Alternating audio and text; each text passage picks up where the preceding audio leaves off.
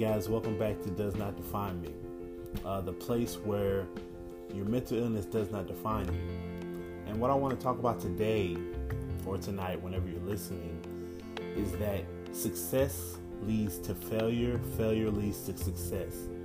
Having the courage to fail at something, it could be anything that you think about doing with your life. You know, it could be writing, it could be painting, it could be anything that you want to do.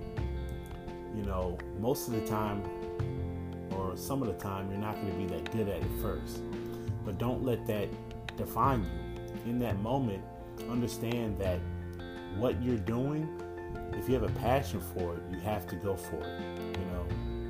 So I know, like for me, I have a lot of interests and ventures that I'm doing as far as my book and that I'm writing and my speaking and helping people one-on-one with mental health, you know, and everything that I'm doing. I know that failure is going to come, and it's okay to think like that, you know, because most of the time we think that, oh, well, we failed and, oh, well, then it's over. No, you got to switch the mind shift to thinking that, hey, I'm failing, but it's learning a lesson in the process.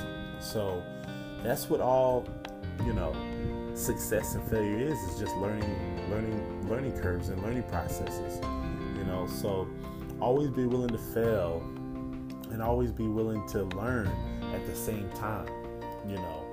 So like I said, for me, it's a lot of things I'm doing. Sometimes I do feel like I'm failing, especially with people with mental health issues.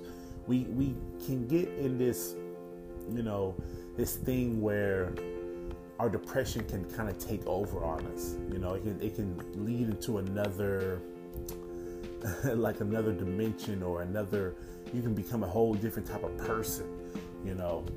But if we just understand that, hey, this is part of me, but it doesn't define me. It is not me, you know, and I can overcome this. And if I fail at something or if I don't succeed at something, get up and try again, you know. So just want to give y'all that insight today or tonight whenever you're watching. And remember, always rise to strive, and always remember, don't let your illness define you. Thank you.